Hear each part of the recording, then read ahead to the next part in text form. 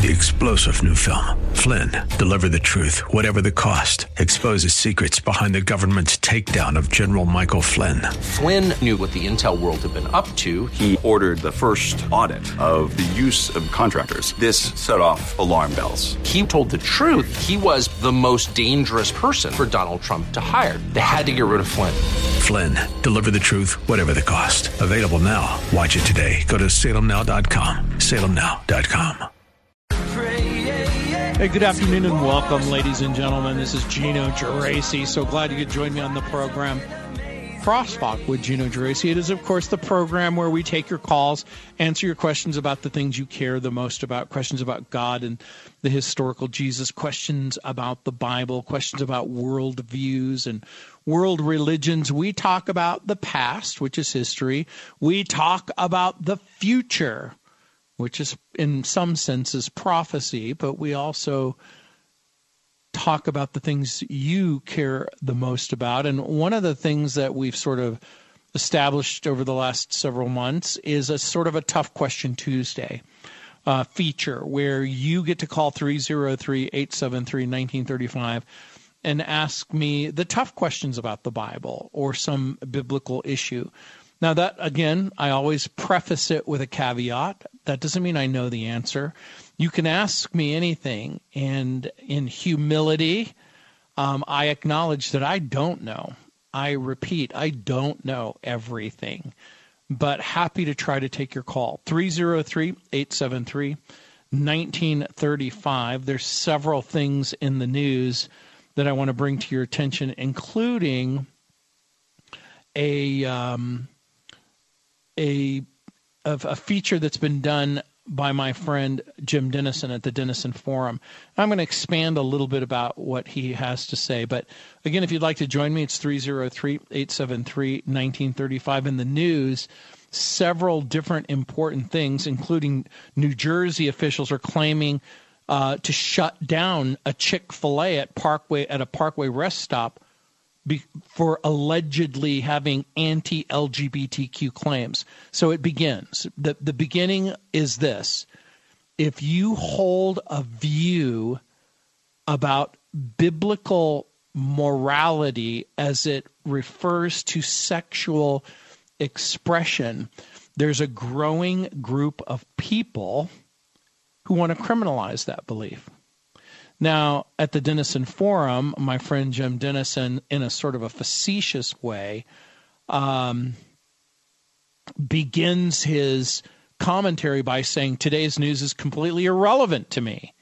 He says thousands of pastors in Canada devoted their sermons last Sunday to affirming biblical sexual morality in response to a new law in their country that some warn could criminalize such teachings concerning homosexual, transgender, and other kinds of sexual expression issues.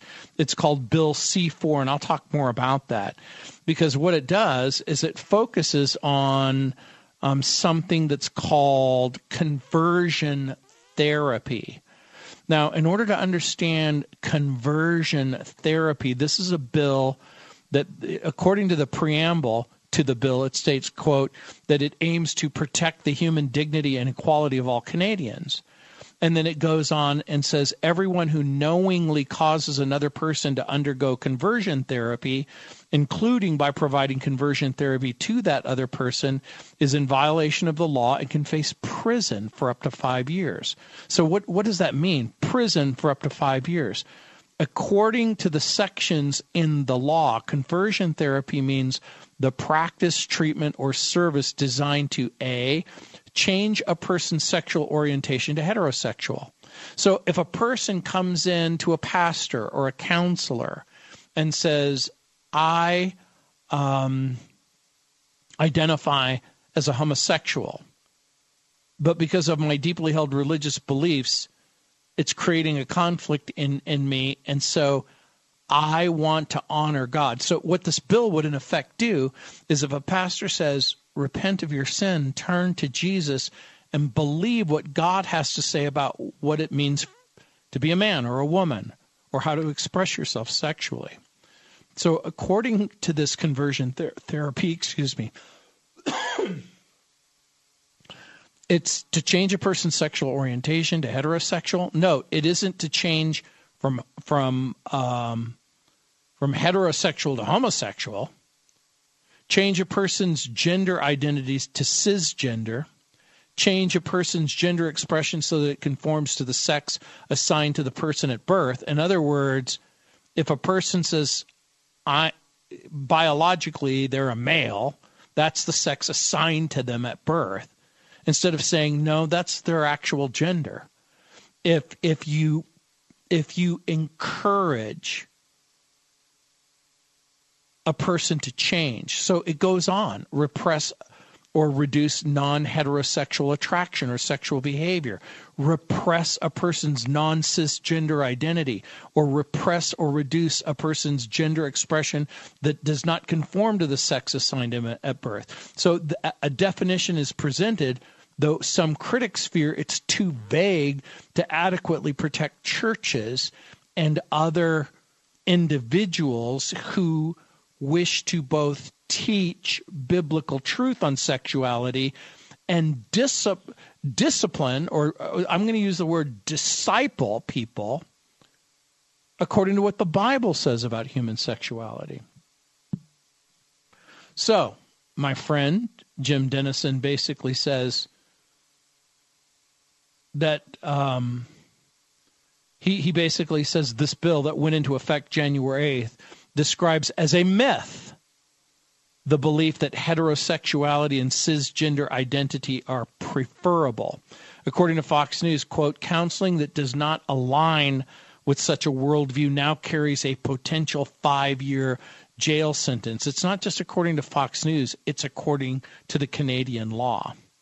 And then Jim Dennison says, but I don't live in Canada. He says more than 50 million people in the U.S. East Coast are under a winter weather alert. More than 1,200 flights were canceled yesterday as the winter storm made air travel in some places not just difficult but impossible. And then the Supreme Court ruled on Friday that it would hear a case from a former Seattle area football coach, who happens to be a high school coach, who refused to stop praying on the field and was removed from his job.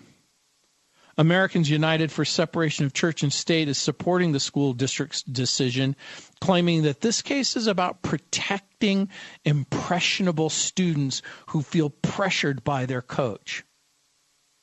Listen to the claim. The claim is, wow, if I see my football coach praying in the middle of the field, that's going to make me want to pray. He said, Jim Dennison writes, no one in my family's in high school. And then he says there was no one left to speak for me. He says he's being facetious, and of course he is being facetious. He says prosecuting Canadian Christians for believing biblical morality is likely a sign of things to come in the United States. And I think my friend Jim Dennison has it exactly right. Remember, a similar bill was offered in California and shut down. But there is a growing group of people who are committed to making sure that the biblical view of sexual expression and sexual morality, that there's no place in the popular culture for such a thing. And so, Jim Dennison writes, likewise, those suffering under winter storm and flight cancellations are my neighbors. I'm called to love them. And what affects one family of faith affects all families of faith. He said a dear friend who saw the story about the Seattle football coach asked high school students, well, how impressionable are they? Which is more likely to create an impression on a child, a coach praying in public? Is that really the biggest impression made in school based on what we talked about yesterday? 303-873-1935. I'll be back. Hey, welcome back, ladies and gentlemen. This is Gino Geraci. So glad you could join me on the program. It's Tough Question Tuesday. If you want to join me, it's 303-873-1935. You know, the Bible tells us to speak what's right and true. And in Proverbs chapter 8, verses 6 through 8, it says, "Listen, for I have worthy things to say. I open my lips to speak what is right. My mouth speaks what is true. For my lips detest wickedness. All the words of my mouth are just. None of them is crooked or perverse." In Ephesians 4:29, Paul writes, "Do not let any unwholesome talk come out of your mouth, but only what is helpful for building others up according to their needs, that it may benefit those who listen." And then in Proverbs 15:1, it tells us to avoid harsh words. It says, "A gentle answer turns away wrath, but harsh words stir up anger." And now, you know, when we look at the Canadian law, it's called Bill C-4, which basically criminalizes the belief, if you will, to stand up and affirm what the Bible says on the subject of human identity, gender, and sexuality.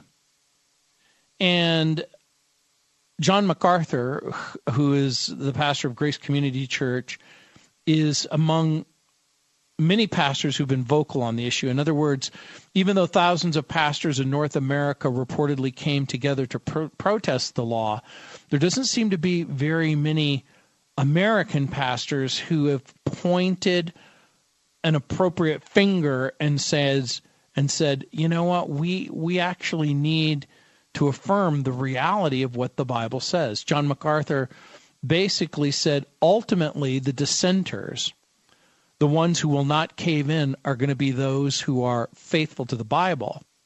And that's what's already leading to laws made against doing what we're commanded to do in the Scripture, which is to confront sin, unquote. Now, again, are we commanded in the Scripture to confront sin? And I'm going to suggest to you that the answer is yes. But we're not simply commanded to confront sin, but to offer a remedy for the problem of sin. John MacArthur says this issue is just going to escalate. He said, quote, "I think it's reached a level there in Canada that it hasn't reached here, but it's coming. It's coming fast." That's what John MacArthur said.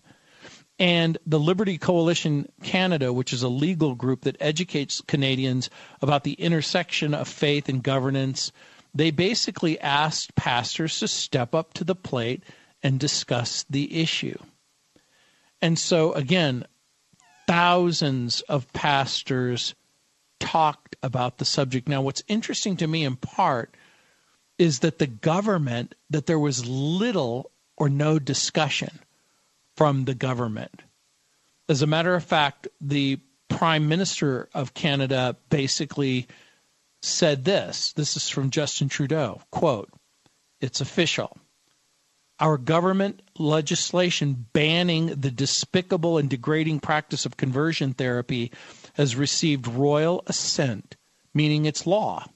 LGBTQ2 Canadians will always stand up for you and your rights." Now, what's interesting even about that statement is they're also not interested in standing up for the rights of Canadians who uphold a biblical worldview. Now, if you were to ask me a tough question,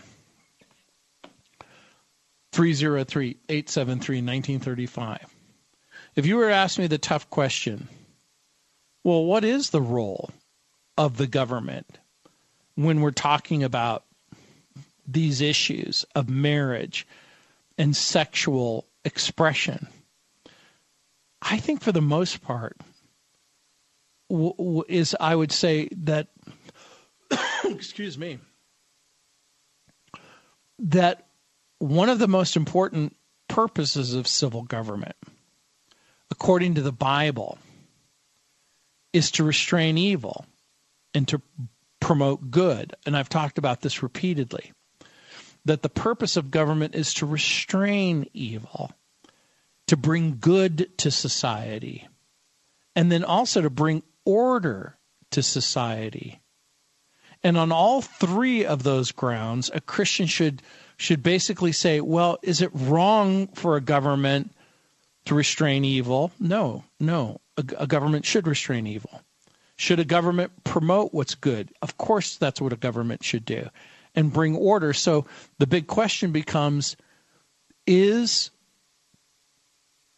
a biblical view of marriage and a biblical view of sexuality and a biblical view of marriage and the expression of sexual expression, is that in part to restrain evil? Now, what I would answer is that marriage restrains evil.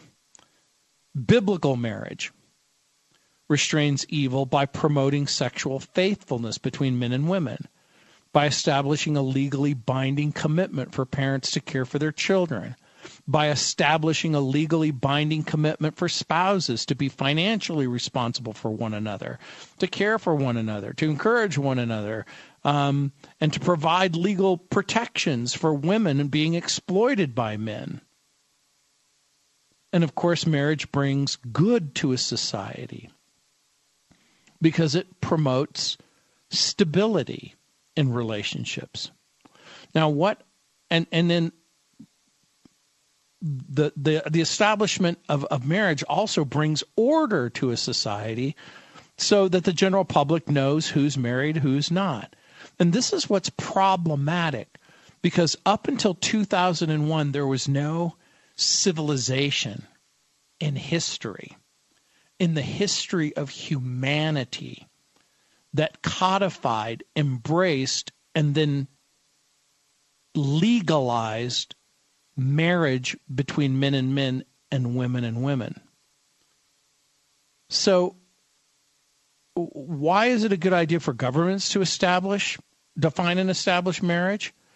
Because I think a good argument could be made that there's no other institution that's sufficient for an entire society. We understand that there are many, many people in America who will say, I don't care what the Bible says about marriage or the lack thereof. I don't care what the Bible says about morality. I don't care about what the Bible says about identity or the covenant of relationship and all of that other stuff. But a society has to come to grips with the fact that to have no definition of marriage, or that their definition of marriage is between a man and a man, a woman and a woman, or between two men and a woman, or between three women and one man, there is a subtle erosion that will take place that the Supreme Court has already talked about. Stanley Kurtz of the Hudson Institute wrote this a long time ago. He said in 2004, he wrote, in setting up the institution of marriage, society offers special support and encouragement to the men and women who together make children, because marriage is deeply implicated in the interest of children. It is a matter of a public concern. Children are helpless. They depend upon adults. Over and above their parents, children depend upon society to create institutions that keep them from chaos. Children cannot articulate their needs. Children cannot vote, yet children are a part of society. They are us, and they are our future. That's why society has the right to give them special support and encouragement to an institution that is necessary to the well-being of children, even if that means special benefits for some and not for others. The dependence intrinsic to human childhood is why unadulterated libertarianism can never work. Are there benefits of marriage between one man and one woman? Of course there are. But when we ask and we answer the question, what do we do when a government fails epically in this area? That's a tough question. 303-873-1935. Hey, welcome back, ladies and gentlemen. This is Gino Geraci. So glad you could join me on the program. The number is 303-873-1935.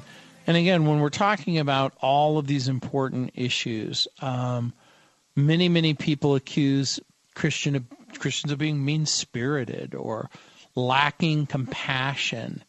And I suspect that in certain instances that accusation rings true. So how do we do that? How do we have this discussion and say, no, this is what the Bible says about what it means to be human. No, this is what the Bible says about sexual expression. No, this is what the Bible says to ensure social integrity. And so, again, it's Tough Question Tuesday. 303-873-1935. Let's see who's up. Ken, welcome to the program. Hi, Gino. Can you hear me? I can. Great. Hey, just wanted to ask, if pastors preach on the subject of homosexuality, can the government today in our country fight them on the 501c3? I think that the answer is no, and let me tell you why. Because the 501c3 has to deal with political advocacy for a candidate, which is different from an ideological advocacy for a position. And so I think that that's not what's at issue. Now, again, some suggest that it might be a problem, but I don't think so. I don't think that the 501c3 determination by the federal government to receive tax-exempt gifts matters to a church, because a church is in a separate category. Now, don't get me wrong. Are there churches who have 501c3s? The answer is yes. Our church does. But is it necessary, according to the Constitution and according to law, that a church be a 501c3 in order to be eligible for tax-deductible donations for the congregants? That's a different issue. And so the way that I would answer that question is no, every church in America has the right to receive tax-deductible or whatever's appropriate to the tax law. So I don't think it's an issue. So a follow-up to that would be, do you have knowledge of any of the blue states pushing for that? Like California? Well, I have some knowledge where a few years back there were city councils that were monitoring pastoral sermons about homosexuality with the idea of limiting their speech. And so part of the challenge that we have as Christians in the public arena and in a private arena, in the sense of in church, is to ask and answer that question. What does the Bible say about homosexuality? Does it even speak to the modern concepts of same-sex relationships and same-sex marriage? And does it even matter, what the prohibitions or the restrictions? So I think that we failed in our conversation for the past couple of decades. And in our failure in the conversation, there was a growing group of Americans who became more and more convinced that homosexual and transgender expression doesn't matter. And now we're beginning to reap the horrible, terrible consequences of ignoring something that will literally tear at the fabric of our social fabric. Exactly. That of, keep asking if you know. First of all, what cities were you talking about when you Houston, of all places? I wasn't talking about Connecticut or Bernie Sanders. Socialist Northeast. I'm talking about Texas. And so, again, I was talking earlier about Canada. Now, obviously, Canada, like the United States of America, has a huge spectrum of very liberal people and very, very conservative people. But this bill that affirms what people are calling conversion therapy, it went virtually unopposed. Now, this subject came up in California and was defeated, but in Canada, virtually unopposed. And that's when, it's one thing for 4,000 pastors in Canada to say, hey, are you suggesting, not just suggesting, but criminalizing the belief concerning what the Bible says about gender and about sexual expression? And I think there's a good case that can be made that C4 is in fact that. It is the criminalization of the belief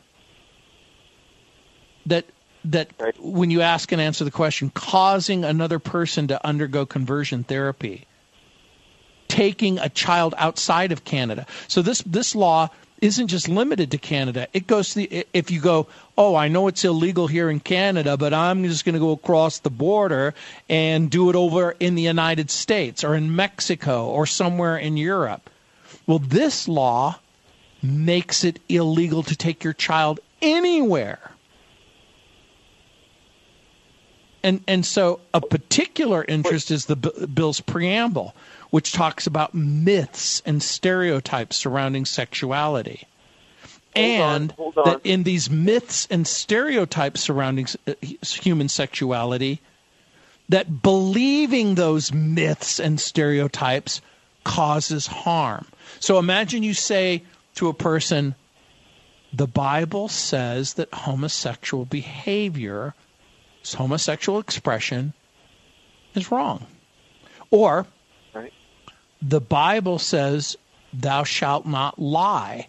And so if you're a male and you say, no, I am a female, and not only am I a female, but I need you to participate in the lie that I'm a female. I need you to say it out loud, and I need you to say it repeatedly. Okay. You said take a child. Do you mean that if parents wanted to leave Canada and take up residency or migrate or according to this law, it's for the specific purpose. It's for the specific purpose of trying to convince a child whose sexual orientation is homosexual to heterosexual, or to change a person's gender identity to cisgender, or to change a person's gender expression so that it conforms to the sex assigned to the person at birth. So if a mom and a dad if a girl says, I'm a boy, and mom and dad say, no, you're a girl, and we're going to take you to therapy, this law in Canada makes it illegal to take this person to a therapist who has any kind of a biblical worldview, let alone, let's just even talk about a correspondent worldview where gender corresponds to reality, that biological reality exists. Okay. So, yeah, this is a big problem. Yeah, so we pray, of course, that the deception, because ultimately that's what's at the core, that deception be exposed through the light. But we need pastors, and I believe Calvary Chapel wholesale is on that side, exposing the truth about it. I've got to go. You can hear the music playing, but thanks so much for your call. Hey, welcome back, ladies and gentlemen, to this Tough Question Tuesday. I'm talking with Ken. I was just basically referring to the thousands of pastors in Canada who devoted their sermons last Sunday to affirming biblical sexual morality. And again, part of the challenge that they surprisingly have is this too little too late? But Ken, I want to give you an opportunity to finish your thought. Oh, okay. So if you didn't stick around, well, just to make a long story short, this particular issue isn't just, again, the issue of the problem of this, what's called reparative therapy, or the banning, if you will, making it illegal to participate in what people have called conversion therapy. And again, remember, I talked about, what does that mean? What does conversion therapy mean? And what it means is to change a person's sexual orientation to heterosexual. The idea that if a person identifies as a homosexual and parents are concerned about that and take them to a therapist or a pastor or a mental health worker, you're committing a crime. See, now I want you to just think about how amazing this is. You see, it's one thing to oppose what God has said on any given subject. But imagine you oppose it and then you criminalize and close the door to revisit it. So Canada actually creates a law that to change a person's gender expression so that it conforms to the sex assigned to the person at birth. So imagine a mom and a dad have a child who's suffering from gender dysphoria. They take them to a mental health person, and now it's a crime. It's interesting, my friend, again, Jim Dennison, talks about the situation. He quotes German pastor Martin Niemöller, who said of the Nazis, first they came for the socialists, and I didn't speak out because I was not a socialist. Then they came for the trade unionists, and I didn't speak out because I wasn't a trade unionist. Then they came for the Jews, and I didn't speak out because I wasn't a Jew. Then they came for me, and there was no one left to speak for me. By the way, Martin Niemöller spent the last 7 years of Nazi rule in concentration camps. 303-873-1935, that's the number if you want to join me on the program. My friend Jim Dennison talked about yesterday that he cited extensively from New York Times columnist David Brooks, who basically, in his column, David Brooks gave this very dark,